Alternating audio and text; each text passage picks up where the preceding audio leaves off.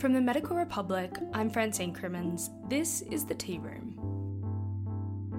The federal budget promised more money to rural GPs to incentivise more doctors to leave metropolitan areas for the bush. But are cash promises really enough to make a difference in our rural workforce shortages? This episode I'm joined by Professor Anthony Scott from the University of Melbourne. Tony leads the health and healthcare theme at the University of Melbourne Institute of Applied Economic and Social Research. The Treasurer Josh Frydenberg handed down the budget last week, and as part of that, rural GPs seemed like the biggest winners in primary care on budget night, with a bigger commitment to training, allied health support, and an additional $65 million for additional Medicare payments in rural areas. Could you tell us what that additional money is being allocated for specifically? So this money is extra bulk billing incentive. So this is where for every consultation that a GP does, if they bulk bill and the patient is under 16 or a Commonwealth concession card holder, that is kind of older elderly patients, then they're eligible to claim this incentive. And that incentive has been increased for doctors in rural areas. So the more rural you are, the more money you get if you have those patients. And what does that increase look like practically between a city-based consult and one in a Monash Area 3 or more? It's I think for a consultation, for a city-based consult, it's about, doctors get about $45 if they're bulk bill concession card holders or under 16s. And in the most rural area, it goes up to about $51. But in medium rural towns, it goes to about $49. So per consultation, it's additional up to an additional $2.50 or something like that. So, but once you multiply it up by the number of patients, it'll be a bit more substantial than that, obviously. But there are some caveats around this additional money, isn't there? One being that the amount is designated to a specific patient population rather than the GP's location. Isn't that right? That's right. So as well as the location, and so on average, for patients who are under 16 and those elderly patients with concession cards, that's probably less than half of a standard GP's kind of pool of patients that they see. So they don't get this money for all patients, just some. And so all of those other patients that they would be seeing as well in obstetrics and emergency care and home visits, that wouldn't fall into that category? No, because they're outside of those population groups. So the doctors in the most rural area will just get the same amount as a doctor in a city for those patients. So for a long time, the GP sector has had this debate whether they should take a stick or carrot approach to getting doctors into the bush. And, bonded placements were more of a stick approach, whereas financial incentives are the carrot. Are financial incentives better for rural workforce retention? It's kind of hard to tell, and our research suggests that they don't work very well. So, you're right that there's lots of different policies being tried and have been tried, and they're constantly tinkering with them over the last 20 years to try and get Gs to go rural, including kind of support for training and the rural generalist stream, which tries to get so doctors can see a career track into rural kind of thing. But financial incentives have been used for a long, long time as well, and there's lots of different incentives for different types of doctor. They're in the practice incentive program. There's a workforce incentive program. So if you move, you get extra money. And then there's these other kind of additions that they have. So there's lots going on. And our researchers previously found that, you have to pay GPs a heck of a lot to get them to go rural. Our research from our Mabel survey showed that, on average, if a GP earns about $220,000 per year, to get them to go to a kind of an okay rural area, you're looking at increasing that to $260,000. If you want them to go to a very, very remote area, that goes up to over $500,000. Plus, more than 2/3 of GPs wouldn't move no matter how much you paid them. So that suggests that the incentive amounts required for doctors to move, if that was the only policy, is going to be very high.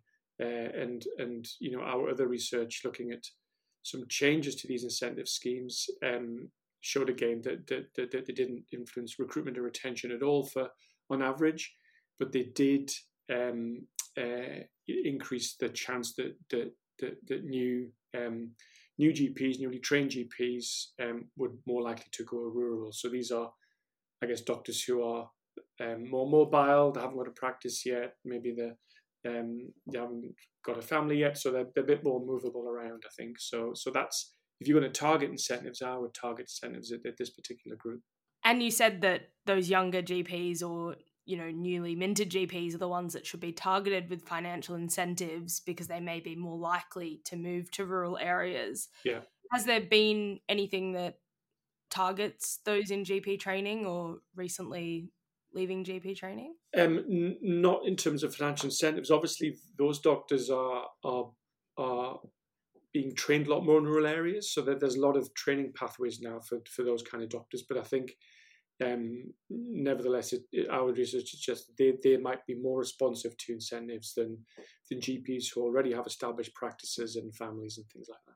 And it really does come down to more than the money, doesn't it? Because even if you can get young GPs into these areas, as you were saying before, they may not have children yet.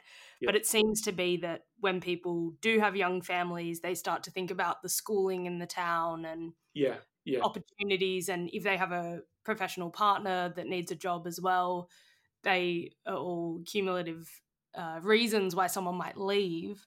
Yeah. Do you think that there's enough focus on things that can take aim at the more lifestyle implications of moving to a rural area?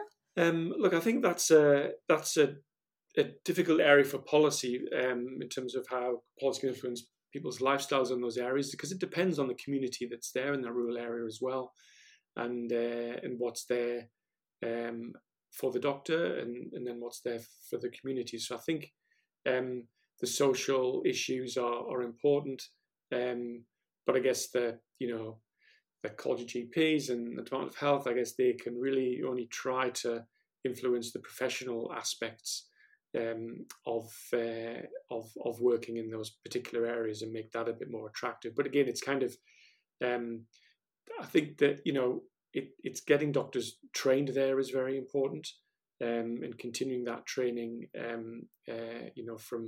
from when they're in the medical school through when they're actually GP registrars and beyond that. So they have some connection to those areas. And certainly, medical schools are also trying to recruit more doctors who grew up in rural areas. And that's been shown to be a strong predictor of going back to rural as well. And yet at the moment, our strongest way to get doctors into the country at the moment is by offering internationally trained doctors a moratorium, which is where they're basically restricted. Their provider number is restricted to a certain geographical area for a decade.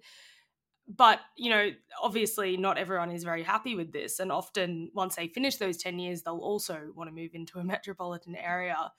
Yep. But I believe that makes up around 40% of all GPs in those areas being qualified overseas. Yeah. What do we do for long-term sustainability? Because obviously in the last year we haven't had many IMGs come into the country. Have you heard that that's going to become a significant problem in the pipeline over the next little while? Look, I'm not sure. I think you're right. There has been. That policy has been a long-term solution to this, right? Over the past however many decades, that's been happening, and that's been, I think, the only thing that's definitely worked, right? Given the preferences of city doctors not to go to rural. I think with COVID, yes, there has been a huge drop in immigration, but nevertheless, there's still, particularly in terms of temporary resident visa holders, but those numbers for highly skilled occupations haven't dropped as much as we would think. I don't think it's mainly a lot of the tourists and other things that have fallen. So I think that there's still people coming in, and there were still people coming in during COVID, and now doctors are back on the priority skilled occupation list, which was introduced late last year during COVID. So doctors are still being let in. So I don't think it may have caused a little bit of a blip, but it's not a huge issue. And I think it's something that we need to keep an eye on. But I think that the policy of trying to reduce reliance on overseas doctors is proving a bit difficult to kind of implement because, as I said, doctors are still prioritised to come in, and it's employers, it's hospitals, it's practices who are sponsoring these people to come in. So in that sense, it's demand-led, which is good because it fills gaps. But it also means that the government has a bit less control over who goes where. And it also means that if you're trying to get doctors out of the city, you want to create some space for them, right? And it's hard to do that, I think, at the moment. And especially when you look at how much money the government spends graduating in the thousands of medical students in Australia every year, there's just bigger questions in the system of why people aren't choosing general practice and the fact that we've got waiting lines in other specialties because people are picking other specialties as well. Yeah. I mean, there's a national medical workforce strategy implementation about to be published by the Department of Health, and that's going to hopefully try to deal or have some ideas about some of those issues. But yeah, I think the issue of lots of doctors coming through and trying to ensure that they go to areas of need so that their skills aren't wasted, if you like, is really important. And so overall, what were your final thoughts on these budget measures and where to from here? And look, I think it's, after the Medicare fee freeze where a lot of money was taken out of general practice, GPs will be happy with anything at the moment. So that's good. I think it is clear that to get doctors into rural areas, you need a combination of lots of different policies. Financial incentives on their own aren't going to work very well, but they may reinforce other kind of training policies, and that hasn't really been looked at. So I think it's overall a welcome move, but its effect on retention and recruitment in rural areas is probably not going to be great. But it could reinforce other policies, and we don't really know that yet.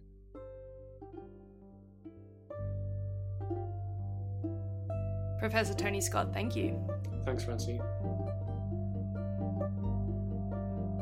If you've enjoyed this episode, you can subscribe to the show by searching for the Tea Room Medical Republic in your favourite podcast player.